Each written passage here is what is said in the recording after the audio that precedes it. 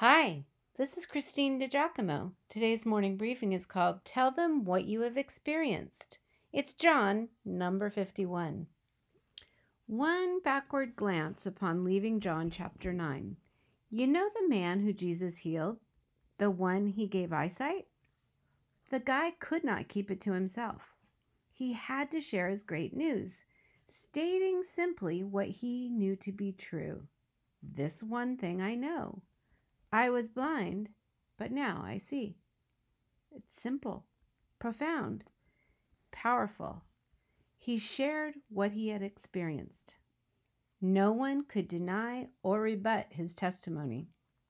We saw the same sort of thing when the Samaritan woman met Jesus at the well, then ran back into her town with an invitation. Come, meet the man who told me everything about me. And wonder of wonder, people came and met Jesus.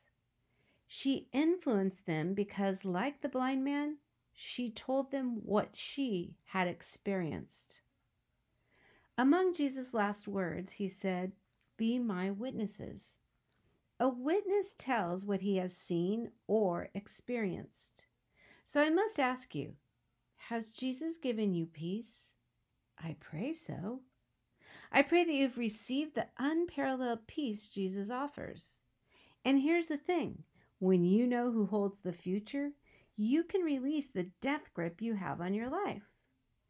Tell someone who is struggling to make sense of life about the peace you've found. Go ahead. Tell them what you've experienced. In my last morning briefing, I talked about Jesus saying yes to you. I hope you found hope and joy in that truth. I will have to say, one of the greatest joys in my life is being with folks when they say yes to Jesus. And knowing that I've helped them secure their eternity with God, to get in relationship with Him, is so profoundly meaningful. And usually it is simply telling them what you have experienced in Jesus Christ that influences them to examine His life, the gospel, the evidence for the resurrection, and the truth of the Bible. How then can they call on the one they have not believed in? Paul wrote. And how can they believe in the one of whom they have not heard?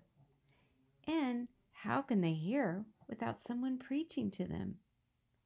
Maybe that's you.